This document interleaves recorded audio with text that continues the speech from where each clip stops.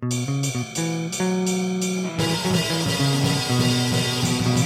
fandom is our stick, but sometimes we throw bricks. It's okay to be a hater, but don't be a dick. Welcome to Fanboy and the Hater, a podcast hosted and produced by Mike Hall and Jim Harris, where we discuss the best and worst in movies, TV, and pop culture. Edited by Jim Harris. And music by Mike Hall.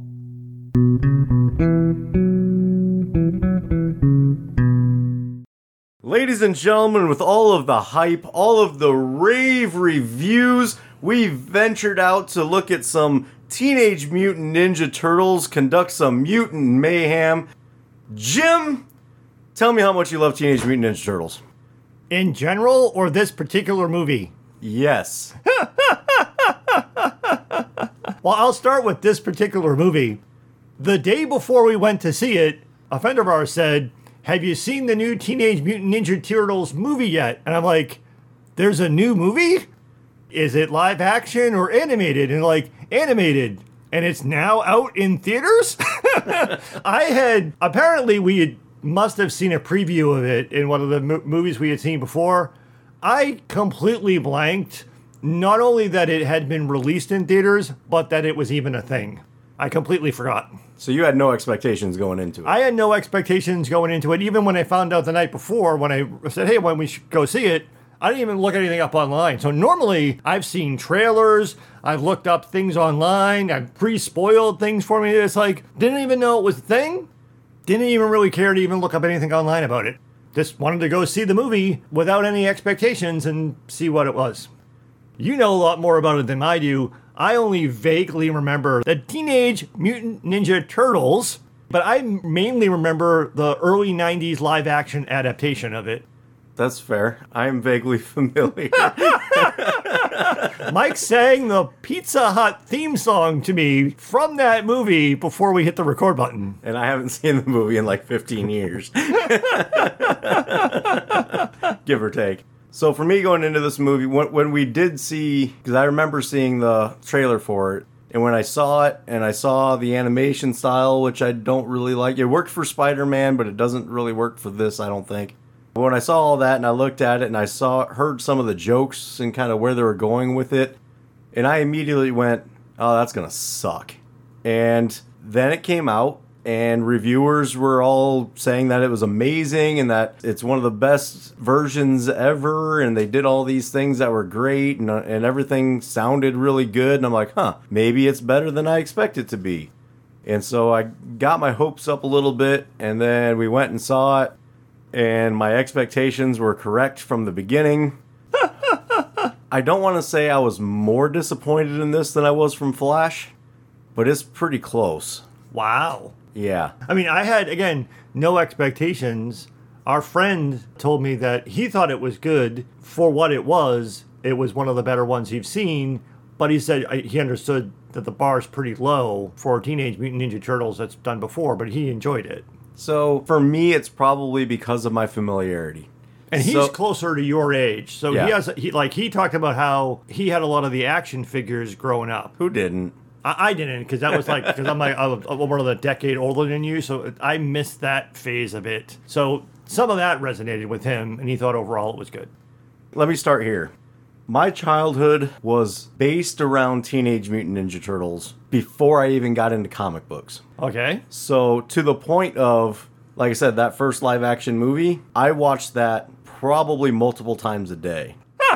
Again, I haven't actually watched it in 10, 15 years probably. Mm-hmm. And if we were to turn it on right now, I would be able to say word for word the entire movie along with it. And I do it on accident. I don't even mean to do it. So like when I have watched it with other people, it pisses them off because it's line for line through the whole thing.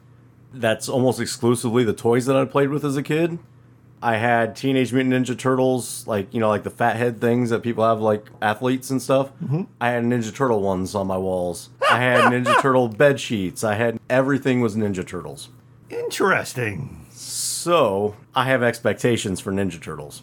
And so when I'm looking at this movie and I'm watching it, is it a bad movie? No. But is it a bad Ninja Turtles movie? Fucking yes. If they had just created new characters and done this movie based on new characters, I don't think I would be negative towards it. I think I would say it's a decent movie. It's all right. It's got good messaging. We'll talk about that later. It's entertaining-ish. You know, it's more for kids, which Ninja Turtles should be. Yeah, we're going to come back to target audience later, too. Yeah. So, but for me, being a Ninja Turtles movie, this missed the mark so completely that I don't even want to call it a Ninja Turtles movie. Wow. So yeah, what was your actual feeling with no expectations going into it? What did you think? My first reaction to it was I was surprised by the animation style. Again, I completely forgot that we had seen a trailer or a preview, and I love the Spider-Verse movies. To me, it looked like a cheap imitation of the Spider-Verse animation style. It wasn't as good by any means as the Spider-Verse animation style. It kind of looked amateurish to me. It wasn't bad, but it was just like an immediate like, oh, this is kind of a lower quality of animation than I was expecting. Mm-hmm. But still, it was not like horrible, but it's like initially that kind of threw me off a little bit. And as we'll get into later, some of the like target audience and the messaging is like, who is this movie really for? Also threw me a little bit. Overall, I kind of just thought it was okay. I mean, we'll come back to the storytelling framework and the messaging, and I think who the target audience is probably why it's well received. But I was confused, again, being a relative neophyte or tadpole in the world of Teenage Mutant Ninja Turtles. I guess I was expecting to see Shredder and Casey, so I wasn't as familiar with like who the other characters were, other than Splinter and the Turtles and April. I knew who they were. Yeah. The rest of the panorama of characters meant nothing to me. It's like, I don't even know who they are. I couldn't even tell you the level of excitement I had at the very beginning when I see in the background when there's like sketches of what he's trying to create for mutants and I saw Mondo Gecko. The level of excitement I had is beyond explanation because for some reason I loved Mondo Gecko growing up. So I guess from there let's jump into some of the like there are positives to the movie. Like I said, overall, to me, I think it was an okay movie. It wasn't terrible. I mean, again, definitely we have seen worse things recently. You already mentioned one of them, Flash, but it wasn't. Yeah, but there were good things. But go ahead. Yeah, so like when I saw that Mondo Gecko was going to be in it, in my head for some reason I just automatically kind of thought of Paul Rudd. And then when Mondo Gecko was in it, and he started speaking, I'm like, if that's not Paul Rudd, that's somebody doing a Paul Rudd impersonation. Mm-hmm. And sure enough, it was Paul Rudd. And that's the level of excitement. That was the peak of the movie for me, was Mondo Gecko was spot on. But like you said, there's a good story. It's a consistent story. It doesn't get lost. It stays on point. There are a lot of good scenes. There were parts where I found myself laughing, and I'm like, stop it. Don't you dare enjoy this. It's very childish humor, which is why I was like, I shouldn't be laughing at it, but that was kind of funny. But otherwise, I mean, like I said, I don't know. It's hard to say, because overall, I think the movie sucked. But at the same time, it could be enjoyable. I guess to me, it depends on where you're at mentally as you're coming into it. I don't know. What do you think? I mean, I don't want to jump ahead to who I thought the audience was for, but I think that kind of explains why I think I'm okay with the movie. So let's just go ahead and hit that, because it's going to keep coming up. So let's just go to that. Okay. I think, and not just because this was indicative of a crowd that we saw it with, we saw it on an early Saturday afternoon showing on a holiday weekend in the United States. So it was largely families with, I would say, grade school children in the theater with us. I think this was a movie geared towards families and children to preteens in terms of the messaging. Has kind of like an after-school special type of let's learn the moral of the story type of framework to it. And I think that it was also intended to be maybe for people our age who have kids who grew up liking the Turtles and wanted to introduce their kids to the Turtles. Was kind of like the feel I got from it. Yeah. Who I think, which is why for me, is like, that's not us, because we don't have kids. And I'm not as much of a turtle fan as you are. So for me, it's like, this isn't for me. So was this an okay movie for me? But I think I think that's who the audience was. I agree. I had brought a notepad with me to take down any like emergency notes that I wanted to make sure I didn't forget. And I didn't take any notes through the movie. After the movie, pulled out my notepad, wrote a couple things down. The very first thing I wrote was old people trying to imitate what they think kids want or like. I think that was the intended audience, is kids of adults who liked Ninja Turtles growing up. I mean, it was written mostly, but not entirely, by Seth Rogen. Right. To me, it seemed like, I forget exactly how old he might be between our ages. Yeah, he's somewhere around in there. Somewhere around in there.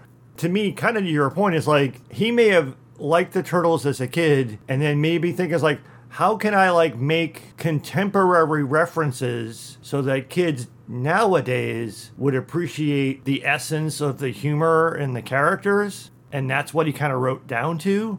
To your point, it's like what he thinks kids would like today in the style of what he liked as a kid watching the Turtles, was kind of like how I interpreted it. Yeah, that's pretty much it. And I think one thing they did well, but also not very well at the same time, was pulling in the obscure characters. And I think they did that just to satisfy people like me, ones that really liked Ninja Turtles growing up, which there was a lot of like, Wingnut? Who knows about Wingnut? Why would they put Wingnut in this? But, I mean, it kind of worked for what they were doing for it and everything. Nothing necessarily bad about that. I thought it was an interesting choice because, again, I didn't know who any of those characters were. And it seemed like an unnecessary amount of... I mean, it made sense in the story. And it played into, like you had said before, it's well written and well executed because they do a nice little pivot of... I mean, we'll come back when we talk about the messaging. We'll come back to the themes and stuff. I think it all worked as a movie, but I kind of like your point from earlier that if this wasn't a Turtles movie and it was just some other type of group of kids in two rival gangs who see the world differently, who fight with each other but then kind of become friends, the same exact story would work. The story framework of it seems like it didn't really need to be... I don't know what came first, right, is what popped into my mind. Did they think of a Turtles movie, or did someone have this type of story framework, and they said, what can we bolt onto this that would kind of go with it? I guess we could do kind of a Turtles thing, and it kind of works. Mm-hmm. Or did they go the other way around? It's like, if we try to do a Turtles movie targeted to young kids today, we got to put something in there that they can relate to more. Yeah. And then they did what they did. I don't know which one came first. Yeah, I could see either one. My biggest problem with it is I think they just missed it. I think there's too much reference in it. I mentioned that after we saw it, of like a lot of the jokes are very time period-esque. Yes. To where, 10 years from now, people aren't going to understand what the references are. People are going to forget. Like, they're very specific references in this movie. And I think that was try to go, hey kids, we're hip, right? We know the things. Mm-hmm. A lot of the jokes like based around like dances and stuff that they're doing. Like TikTok videos. Right. And who's the most popular actors at the moment, and social media culture, and what it's like to be a kid in a world where there are TikTok videos and social media culture. It's very of the moment, like you said, which will probably not age well. Yeah. So that I think probably rubbed me the wrong way as well. That might be part of it. Like I said, I like the fact that they pulled obscure characters. And that's what I mean by it worked, because they're obscure characters anyway, and it served the purpose of the story. Let's jump to that, because we can come back to some of the other things that we had. Let's talk about the characters in the source material, because I think that's one of the things. The first thing that popped through my mind is, again, I have not seen any Turtle-related stuff in quite some time. I think the last time I actually saw any of the Turtles movies was, I think, during the pandemic. One bored weekend, I watched what I call the Megan Fox ones. The movies where the live action movies where Megan Fox, not that that's the reason I watched, but that's just like how I remember. It's like the ones where Megan Fox played April. For some reason, one weekend I watched those. I can't remember if there were 2 or 3 of those. 2. Okay, so I watched those. Those are probably the only thing, at least in like the last 5 years, of Turtles I've watched. So the first thing that popped into my mind was, did they get the personalities of the 4 Turtles right? Would be my question to you. No. Okay, because like to me, like I don't remember it enough. Like Raph's supposed to be the hothead, and again, it seemed like they had, but again, I don't remember the show or the movies enough to know what their personalities were supposed to be like. So you emphatically answered no. Yes. Okay, so what? They did what you always complain about. They told but didn't show. Okay, They kept telling you, Leonardo, you're the leader. He didn't really act like a leader. no. They made reference to, hey, Donnie, you're the smart one. Think of something. They never really showed him being smart. No. Raph, they kept mentioning that he had rage problems. Right. He never really showed any rage problems. No. They showed him being like, oh, he wants this like bulking powder and stuff. He is a little bit bigger than the other guys, but not to a point to really show any of it. And then Mikey, they just made him the little brother. Right. And that's it. Right. None of them really had any personality. Like the again, going back to the early 90s live action movie, they showed you that Raph had a chip on his shoulder, an anger problem, and he wanted to fight, and he went out on his own. Like I said, they showed it to you. They didn't just tell you. Like I said, and multiple times through this movie, it's like, dude, you got some anger issues. But I don't really remember him getting actually any more or less angry than anyone else. And like I said, he has glasses, so he must be smart. Right. But did he really do anything other than carry around his smartphone? Right.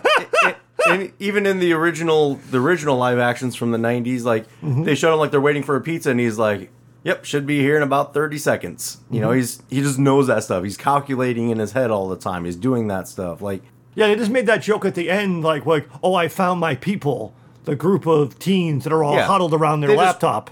Oh, look, there's the nerds. They're my people. But they never really showed us that he was nerdy. Right. They never showed that, like, he could actually build things. Right. Or anything like that. Like, and that's... So when I say this movie sucked, that's really what I mean. It's the characters. Okay. The characters were just... They sucked. They weren't them yet. I'm trying to be a little bit more lenient because this is, like, entry level. Yeah. So, maybe in the next one they'll develop those characters, because they did set it up for a next one. So I'm trying to be a little bit lenient. The next one might make this one better for me. This felt like kind of like a prequel that they did first. Yeah. Because like I said earlier, I was expecting Shredder, because that's, when I think of Turtles, that's who I think of as the bad guy. So in a lot of the newer animated stuff, they've actually been leaning more towards Krang being the main bad guy, and Shredder's just there. Okay. And there's also another series that leaned towards a bunch of other types of bad guys too, and that made sense to it. But again, this one didn't make sense. So the Superfly, the bad guy, I mean, that should have been Baxter Stockman, but Baxter Stockman was just a scientist that happened to be a fly. So he doesn't really make a good bad guy. So they altered it. And then, Bebop and Rocksteady, who are like the bad guy mutants. All of a sudden they're just, you know what, I'm going to be good now. No, that's not what they do. That doesn't make sense. Mondo Gecko makes sense. He actually kind of flip-flopped like that. Leatherhead, no, that was a bad guy. That he should have stayed a bad guy. It's so that was kind of where I'm at. Like, everybody just kind of flipped too easily. Yeah, that was the weakest part of the script. But the overall structure in the story, when we talk about messaging, was there. But yeah, there was a little bit of again, I think written down to the audience, because they really hit you over the head too, even with Splinter's reversal of perspective. So yeah, some of that stuff was a little bit weak-heeled in its turn. Yeah. But so the Turtles, you think, personality-wise, caricature, not even, like I said, not show, not really giving you a great understanding that these are 4 distinct personalities and 4 different turtles, that you didn't really get enough of that in the movie. Now, I'm going to throw a caveat in here. Okay. I had heard that this pulls more from the comic books to a point, and I have not read the comic books. Okay. Which I still myself cannot believe I haven't read the comic books. I think I'm scared of disappointment at this point because I built it up in my head so much, and I just don't have access. Like, I just haven't bought them. I've got the apps for Marvel and DC, and that's where I read everything now because I don't want to buy it because I'm running out of space. In a room we're sitting in where I am literally surrounded by comic book paraphernalia. Exactly. Yes. I'm running out of space. So, but it is on my list, and I think after this I'm going to have to buy it because I want to know the difference. So maybe in the comic books, they were more closely personality-wise. They weren't as distinct. But in everything else, they're very distinct. And in Mutant Mayhem, no, they're just The thing I found funny, and I didn't even know if was always the case, their belt buckle had the first initial of their name. And I think without that, I might have forgotten who was who. So that is actually, that does... Other than the fact that I kind of sort of know who has what weapon, but not as much as you do. But there were plenty of times where when their weapons were behind their shells, and I don't remember the colors of their eye thing, it's like, without that little initial, I don't think, other than the one with the glasses, right? I don't know if I would have been able to tell who was supposed to be who. Which I don't even like. I don't like the glasses thing. But no. Anyways, that actually does kind of come from the books, though, because the books were in black and white. Oh. So you didn't have the colors. So if they didn't have their weapons in their hands, you had no way of knowing which one was which. Gotcha. Outside of that. So that is a thing. And that's pretty standard for them. So Turtles, bad. Turtles, how about bad. Splinter and April? Let's start with April. That's the one I didn't want to talk about. Oh, you don't want to talk about April? So okay. April, I was confused, and again, maybe this was just decided the way that I'm colored by the live-action remakes. I don't even really remember the animated series all that well. I remember April being an adult, not a peer. Mm-hmm. So it made sense for the story they decided to write, but that kind of threw me at first. Yeah. And that's where I'm biting my tongue and choosing my words, because this version of April made sense for this story. Okay. I will full on say that. They at least went back to her being a reporter, more of a reporter than the fucking Megan Fox one. No, don't get me wrong. I actually really do like Megan Fox. I think she just gets screwed in her roles all the time because of how she looks. I don't think she's really given anything to do. Stand there and be pretty, Megan. Yeah, and she's not... yeah. So I think I don't fault her for her version of it. She did what she was written. So I'm not kinda bad, same. I'm just drawn that way. Nice. Sorry. I did have the initial... And they've been doing this a lot lately. Like, I don't know where it transitioned, but it transitioned somewhere where I look at her and I go, well, that's not what April looks like. But then I'm like, oh, it doesn't really matter. This is a different version. So it ultimately doesn't bother me. It was the personality that bothered me. They made her too trendy TikTok-y to me, and that's not the reporter version that I wanted.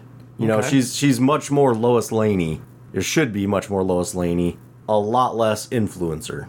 And that's my struggle there.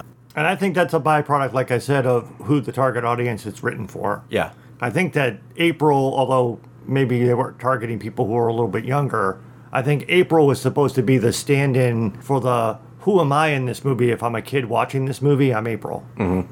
I mean, a lot of people will want to be the Turtles too, but right. I think that's who they're supposed to. I always wanted to be Donatello.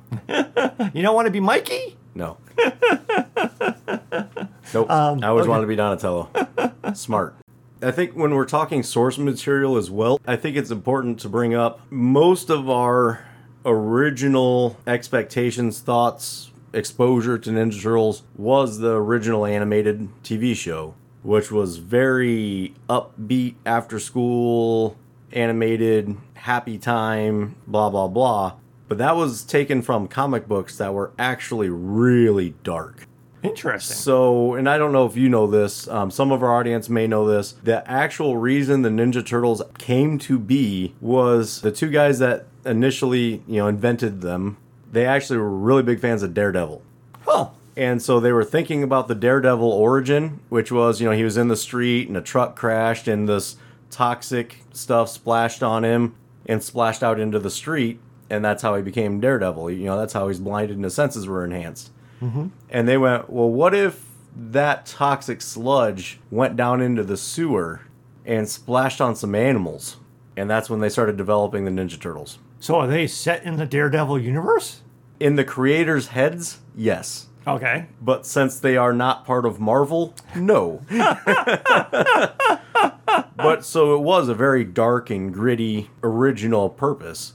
And then it was adapted to the animated show. They made it very, it was around the time of like He-Man and stuff like that. You didn't have dark TV shows for kids back then. So they adapted it. They made it more upbeat. They made it happier. They made it more after school special.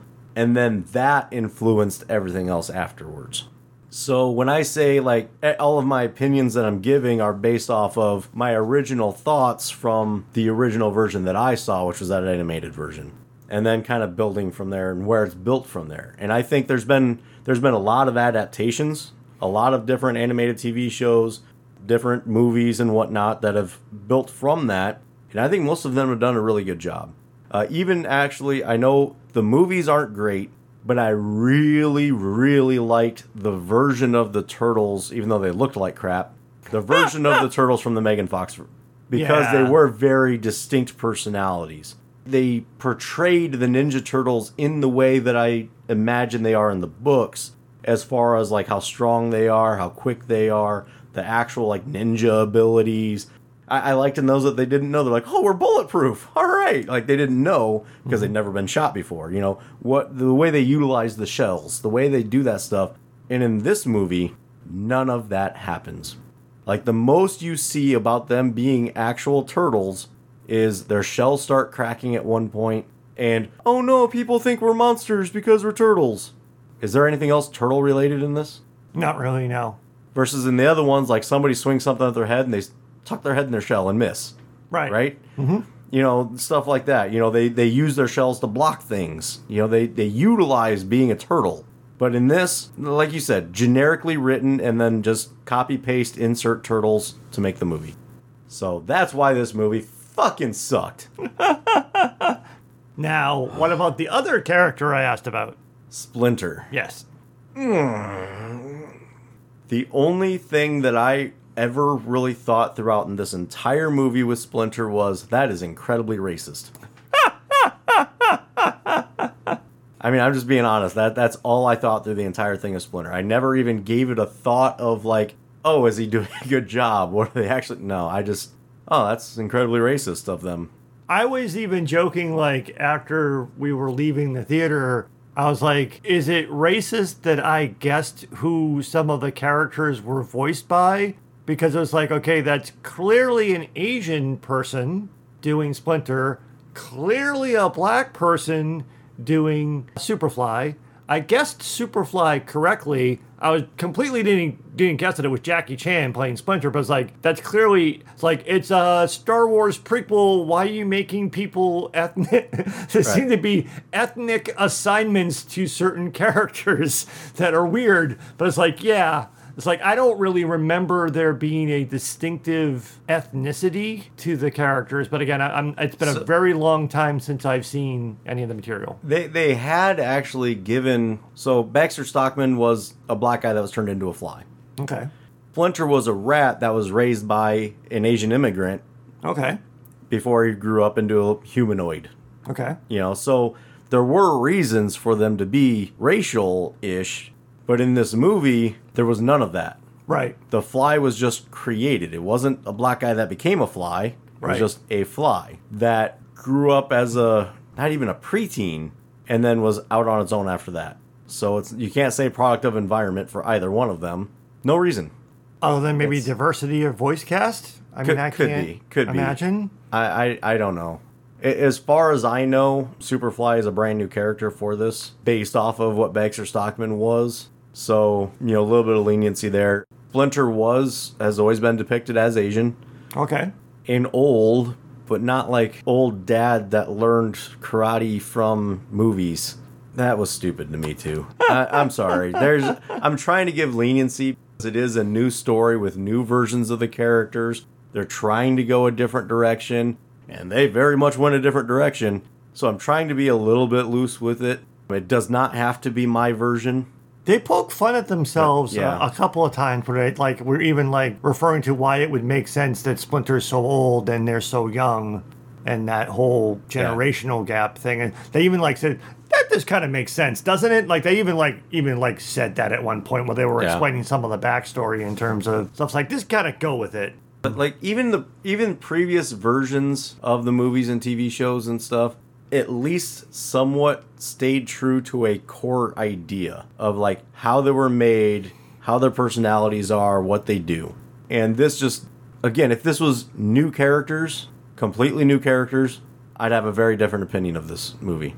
but based off of known characters with known personalities and known backgrounds. I mean, all the other ones had variations, but again, stayed true. And this one's just completely different, and it just rubbed me the wrong way. Before we get to a close, let's circle back again, like we had said at the top. There are some good things about this movie. Yeah. And the first one I want to talk about is the music. By and large, I actually did enjoy the music in the movie. It wasn't sort of like Guardians of the Galaxy level, the way that songs are paired with scenes and stuff like that. But there were some very deliberate and interesting uses of music. Probably the one that stands out most in my mind is the use of the Four Non Blondes song. And I said, hey, yeah, yeah. It was funny. It went on a little bit too far, but then like you said as we were walking out, they brought it back and it kind of worked. Yeah. So they had the song in the background for way too long for a scene. Way too long. But then the next scene started with one of the characters singing that song again, and one of the other characters, shut up! Stop singing! And that's what I was like, okay, that worked. That worked then. Otherwise, I would have fully agreed with you. Yeah, the music in this, I think the placement and the choices were good. Were really good. And again, when you say there's good things about this movie, I know I've already said it a few times, I'm going to say it one more time. If it was different characters, I would think this would be a very good kids movie. Yes. I don't think it's good for adults, really, other than a minor chuckle here and there. If you're a big Ninja Turtles fan, there's some references that are there to help make it not as terrible. And anything else on the music? I mean, that's the only part of the music that really stands out to me is just that one song and that one part. Yeah, I'm about to say that there were a couple of times where I thought there were some good uses of music, but the easiest example was the Four Non Blondes song. But it wasn't the only time, but that's the one that, because of how they literally used almost the entire song, and the way that it alternated between the song and the chorus. And also, this song itself, too, also is sung at sort of different melodies and different sort of, like, emotional tones. And they kind of blended that in a little bit. Like, at the end, when they were singing it kind of, like, sadly, and he was told to shut up by Superfly. Because at that point, their new friends turned on them, and they were sad about it. So, yeah, again, it wasn't the only use of music, but I thought music was well throughout it. I mean, even as a music snob, like, there's a lot of choices in there that I'm like, oh, I hate this, but it fits and it works really well for where they put it. Right.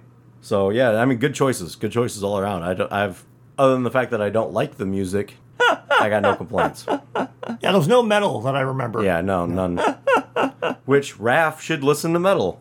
That would make sense. So this brings us back to, I think, the other part that I thought was, again, probably not good for a Turtles movie, but the messaging, if you just take a step back from it, that's why I said earlier, it's kind of like after school specialty, which I wonder if it kind of was maybe a harkening back. You said that was kind of like what the original animated series, which I don't remember. Yeah. I think it's kind of a core idea of the Ninja Turtles is like they're trying to do well, knowing they're not going to be accepted.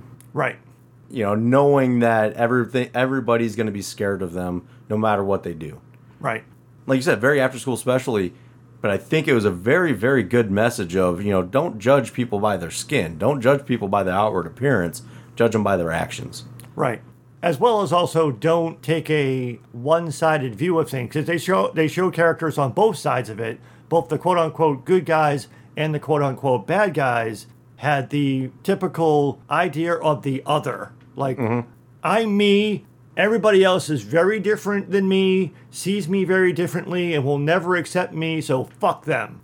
And basically both sides had kind of that, well, either fuck them for the bad guys, or we should be afraid of them for the good guys. This is why we need to hide in the sewers. The world will never accept us. Whereas the bad guys were like, humans are trash. Humans are horrible. But kind of that similar type of music, but which again, I think the after school specialty thing is like that whole growing up, trying to find out your place in the world and your identity and who you are and how painful it can be to feel different than other people or to have your perceived differences called out and to be identified as someone like Puke Girl. You're now known as just this one thing that happened. So that underlying concept, I think, again, completely written to kids and preteens and parents of kids and preteens who might want to, let's have a conversation, y'all, about something important, is really what this whole, and again, it's well written. I'm not saying it's good, but it's like it was structured around that. And it resolved. It takes, like we said earlier, there's a couple of hard to accept pivots with the bad guys to say, hey, you know what, we should be good guys now. But you know what, that's all we wanted was to be accepted, and you guys accept us, so you know what? We're with you now. Right. But too easy. But again, you could see it coming. It was well structured, and it was not sloppily executed. Doesn't really work great for a hardcore Turtles fan, or even maybe a mediocre Turtles fan, but you can see what they were doing, and they did that well from an execution standpoint. What I wanted to see when the movie was building to that point, where that pivot, what I wanted to see was, you know, a couple of them that were on the verge, that were on the edge, like Mondo Gecko and Wing, have them be like, you know what, I think the Turtles are right. And a couple other ones be like Bebop and Rocksteady go, hell no, we're staying where we're at. Mm-hmm. And then instead of fighting, they just leave. Because they don't want to fight each other. They exit the board. They're still on different sides, so you can set that up for later. You're not going against their characters, and you still have a very similar end of the movie. Right. So that's what I wanted to see, and when it didn't go that way, I guess there's more disappointment for me there. And it was a little bit the other forced pivots, the humans being, kill those mutants, what are those things? To, hey, let's help them because they're trying to help us, was a little bit too, hey, we can all get along. Because that kid on that big screen says they're good. Exactly.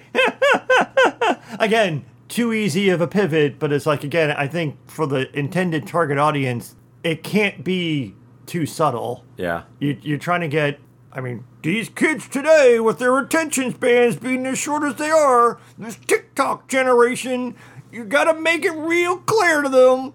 So that's kind of like why we think the pivots are a little bit too flimsy. Right. But to the, I think the intended target audience, it made sense, and no one would have much of a problem with it. As well as the other pivot too was the parents just don't understand why are they trying to take control over our lives, man, and telling us what to do. And then Splinter has the pivot like, oh, I'm acting like the bad guy. I should really be supporting my children. Again, a little bit of a silly pivot. But again, for the target audience, it can't be subtle. I just want to address also, again, going back to the pivot of the general public just changing their mind all of a sudden. And I'm not going to say any names. I'm not going to give any specifics. But I think recent history has shown us that no matter how much evidence and facts you show, people do not want to change their minds. They get pretty stuck on their first impression of things. No more needed. We have at times lamented both at times liberal and conservative, but usually much more liberal, political undertones that come out of things from Hollywood. But generally speaking, this was probably one of the more subtle ways of doing it, although again, intended for kids. But you could also, but maybe that also might have been, because again, it's the kids and their parents who brought them to the movie. Right. Kind of like, hey, parents, you know what we're talking about here, right? We're not going to hit you over the head with it because the kids won't understand, but you see what we're doing here, right? Right. And that's all they did. Which isn't a bad message again. Which is also not a bad message with no real, like, agenda other than acceptance, or, maybe? Yeah. Right, and that's it. The other could be scary, but it doesn't mean they're dangerous. Right. Right. So again, I thought it was well. I'm not saying it was. Something can be well written, well produced, and well executed, but still not be good. So there's like a technical proficiency that something can have that doesn't necessarily give it quality. But if that technical proficiency is missing, it just becomes like a shit show and it falls apart. It's like, oh, I see what you were trying to do, but you fucking screwed it up. They executed it very well from a technical proficiency standpoint. And maybe they kept it to where they're at. It's like, maybe they just know their audience. Maybe what we're guessing as a target audience is like, you know what? It ain't going to work for everybody, but we're talking to kids and their parents. And that's all we're going to concern ourselves with. So that leads me directly into what I just made up as my metaphorical rating. And I'm going to call this checklist completed. So if you were to make a checklist of all the things that would make a good kids movie, This checks all of the boxes. Every single box is checked. Yes. On paper, this should be a fantastic movie. And obviously for a lot of people it is, because it's very highly rated at this point. Yes. But just because all the check boxes are there, just because it might get awards because of the check boxes that are there, if you were to step back and actually really think about the aspects of, is it enjoyable? Is it true to character? Does it have a good message? You know, the checks are there, but it doesn't necessarily make it a good movie. Right. Just because you put all the fruit in a blender doesn't make a good smoothie. Right. My metaphorical rating is even more ham-fisted, but is somewhat in that same vein. My metaphorical rating is, Cowabunga, don't. You wrote a decent kids movie, you didn't need to make it a Turtles thing. And that's what doesn't quite work. Like you have said throughout this episode, it's like, if it was not a Turtles movie, like you said, it checks all the boxes. And like I said earlier, I'm really would be genuinely just a nerd of how things get created, curiosity. I really wonder what came first. We want to do a Turtles thing, or we have this idea for a kids-oriented thing that checks all the boxes. And the general thing that often happens is like, what's going to probably get more people to go see the movie? Turtles will bring a lot more people to the theater. A fair number of them, us included, will be disappointed with the final product. But guess what? We fucking saw it. Yeah, they got our money. If it was hey, that just looks like a checklist kids movie, I'm going to go see that. Yeah. So it's like, what did they do first? I honestly don't know the answer, but to me it's like, yeah, it's a, like you said, it's a children's movie, checklist movie, and I think they bolted on the Turtles theme in order to get more asses in seats. All right. Anything else? That's all I had, man. All right. With that, I'm going to go shopping for some comic books. And I guess on the way out, I'll just say TURTLE power. TURTLE power.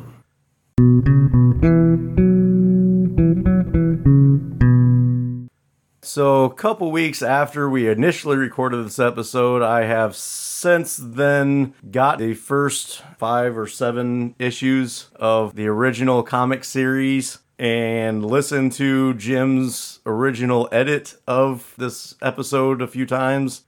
And there's some corrections I want to make. There's a couple things that I've learned from the comic series that I think is interesting. And Jim's here as well. I'm here to learn along with you. So the first thing I want to address in my list as we go through things is I had said at one point that Teenage Mutant Ninja Turtles should be for kids. Yes.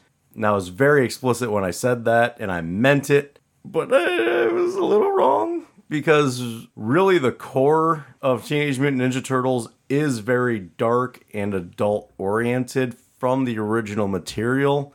What I meant was Teenage Mutant Ninja Turtles has become for kids and should continue to be for kids. Yeah, I think at one point you had said that the animated television series, which is how a lot of people came to it maybe around your age, was used to like an after-school specialty kind of happy, upbeat thing, but that was different than the dark tone of the comic book, not just because the comic book is in black and white. Right. So I just wanted to clarify that. So also looking at the source material, I was very adamant throughout this episode that the Turtles were not the characters as they were in the source material in this movie, and I was wrong. Really? Yeah, so in at least these issues that I read, there isn't a lot of character difference between the Turtles. Really? So also looking at what I had said about the letters of their names being on the buckles, that happened later. It wasn't in the originals. And also, like, and I'm showing Jim here. You guys can look it up yourself as well. You can kind of see from the coloring of the cover that they didn't have different colors either. All of them just wore red bandanas and pads. Oh, wow. So there was nothing to really differentiate them other than, you know, a couple straps here and there and the actual Their weapons. Yeah. But also in this, they have main weapons that they use, but they also kind of jump around and use other various things because they're all experts on all weapons.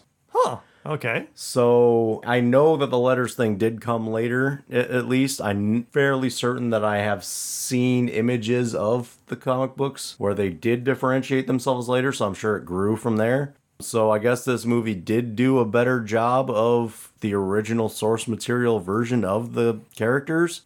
That being said, that was 40 years ago, and they have grown a lot since then. The characters have developed a lot since then. And to me, it doesn't make sense to regress to the origins of the character.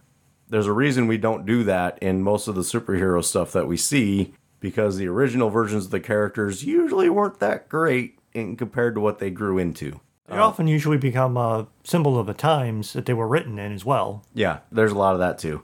And I guess with that, there's something too that we spent a lot of time talking about. This movie does a lot of like for the times, like TikTok videos and the dances and vernacular and stuff like that. Well, I mean, kind of the original TV show did that too, that everybody loves, based on the vernacular and the skateboarding and surfer attitude type stuff, which was kind of its time. Some of that has lasted, but most of it has not. So I just want to clarify on that. I know if anybody's listening that had actually read the books, they were probably yelling at me. So there's that. I did also, I quoted the original movie, and I knew I was misquoting it as I was saying it. I was just trying to say it clearly, like what I meant by it, instead of actually quoting it. But then when I went and listened to it back, I'm like, oh, that's going to bother me if I don't correct it.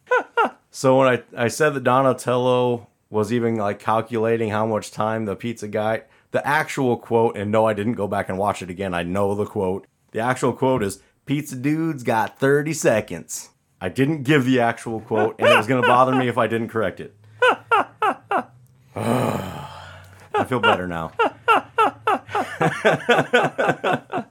You feel as if a shell has been lifted off of your shoulders. Right. So in that scene, so the point I was making though is that Donatello in the movie, the original movie, he was shown as being smart by doing things that were smart. Like they weren't forcing it into you; they just kind of showed. So that scene was, I believe it was Michelangelo was kind of going off on a thing, and then he's like, "Well, what do you think? Pizza dude's got 30 seconds." So it was like the whole time. That's what Donatello was thinking about, not the other stuff. And he wasn't like watching a clock; he was just doing it internally. The final thing here, which I felt like I was kind of opening a box of worms, but I tried to tread lightly on it, and I wanted to revisit it because I think it's important. Even though we don't normally talk about these things that much, or we try to dance around it and not really have to talk about it, it was the changing of April O'Neil. Okay. And I think it is important to talk about because I'm sure a lot of people feel conflicted about it, and one of the biggest things is the changing of April's race. It both bothers me and doesn't bother me for the exact same reason of why does it matter? So a lot of people are really upset about it, and a lot of people are happy about it. Why does it matter? It's not important to the story in any way, shape, or form anywhere. And so when I went back to the source material, which is in black and white, and I'm like, okay, the source material, does it say? It's pretty ambiguous. Like the way she's drawn in it, I can't tell. In the book, I'm showing Jim the actual book right now, is like that series is like her with Baxter Stockman.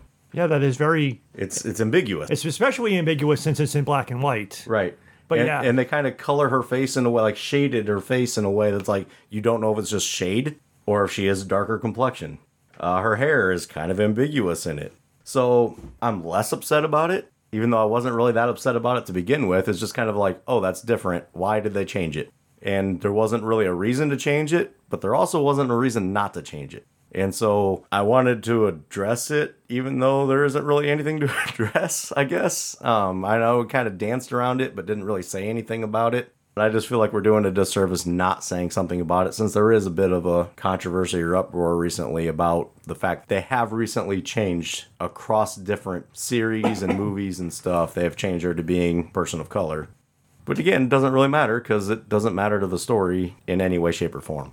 Yeah, I know we had mentioned earlier in the episode that the fact that there seemed to be specific racial choices to some of the other characters, but it did kind of make sense based on the source material, but also thinking of this as representation is important, and having more representation in the movie, trying to make it more commercially attractive was probably the main reason why it was done. And again, it's one of those things, it's like, it's not bad, like representation matters, but should it be forced? Does it have to be in there? But then again, it's also a Turtles movie, so it's probably not as important. Yeah. But again, it's more of that whole commercialization of they're trying to reach as wide of an audience as possible, and they want to make sure that everybody... It's kind of like a Benetton ad. They want to make sure that there's one of everything to try to reach to a broad of a possible audience as possible. Like I said, it doesn't really matter too much. Like you said, it doesn't really change anything significantly about the movie, but it does seem kind of weird. But I don't understand why people would be very upset about it. I know there's often understandable backlash when the reverse is done. If April was traditionally Latina and they made her white, that would make people upset. And that's understandable. Yeah. When it goes the other way, it doesn't really bother me as much, especially when it's not like integral to the plot of the thing. Right. That's what I mean when I say it bothers me. What it doesn't bother me is like, it bothers me in as far as, well, that's not what April looks like. But then I think for half a second and go, well, it doesn't matter. That's not what April initially looked like. Because what she looks like doesn't matter at all to the story. So I guess one final thing that I just want to mention and bring up is you had mentioned the original live action movie, the 90s version of it. One thing that I will just say from reading these books, I was actually really shocked at how well that first movie followed the books. Really? Yeah, I mean, it's not exact, but like the story of how Splinter came to be was really close. The story of like them fighting Shredder, really close. Like the way they work together. Even when Raph like freaks out and runs away and goes across the rooftops and meets Casey Jones, almost scene for scene out of the book. Oh, wow. I did not expect that. But also, like, some of the things I think I had mentioned, like, some of the newer versions of the cartoons, like, went off in weird ways that I didn't expect them to, straight out of these first issues. Characters that I had never known before. I'm like, why did they make these characters up? That doesn't make sense. Well, they came from the first issues of the books, and we just hadn't seen them before because it just goes way out into left field. So let me ask you this question. So having gone through this, partially motivated by wanting to make some corrections to some things that you had said earlier in the episode, has this changed your opinion of the movie at all? No. Okay. I am less critical over the fact that they made the Turtles' personalities the way they did, but at the same time, I'm almost more critical because I'm like, they made the changes over the years for a reason. Okay. And it would have made it a better movie if they had the different personalities more shown. So no, it doesn't really change anything about the movie. I think everything's still kind of spot on. I'm still a big fan of Mondo Gecko. Even though he's not in these original books, I'm debating whether or not I want to try to invest in more because there's a lot of books and I want to read them. But it's like $25 a pop, and that's a lot of money. Well, to say, the book that you have in front of us right now is pretty thick, and that's only 7 issues? Yeah, it's only 7 issues, and that was like $25, and there's over 100 issues. So that's a lot of money and a lot of space on the bookshelf. So overall, still, opinion in the movie unchanged, but a little bit of additional background information to color in, pun intended, some of our earlier comments from earlier in the episode. And a couple corrections that were going to bother me if I didn't correct. Excellent. You want to turtle us out? Ribs got 30 seconds.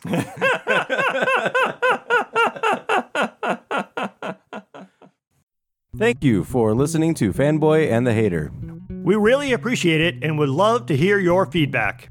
Give us a rating. Write a review. Reach out to us on Twitter at Fanboy and Hater. Email us at thefanboyandthehater@gmail.com. You can find all of our episodes on our website, fanboyandhater.podbean.com. That's PODBEAN. Where you can download the free Podbean mobile app for Android and iOS. You can also find us on all major podcast platforms, including Apple Podcasts, Google Podcasts, Stitcher, Spotify, iHeartRadio, and many more. Once again, thanks for listening to The Fanboy and the Hater.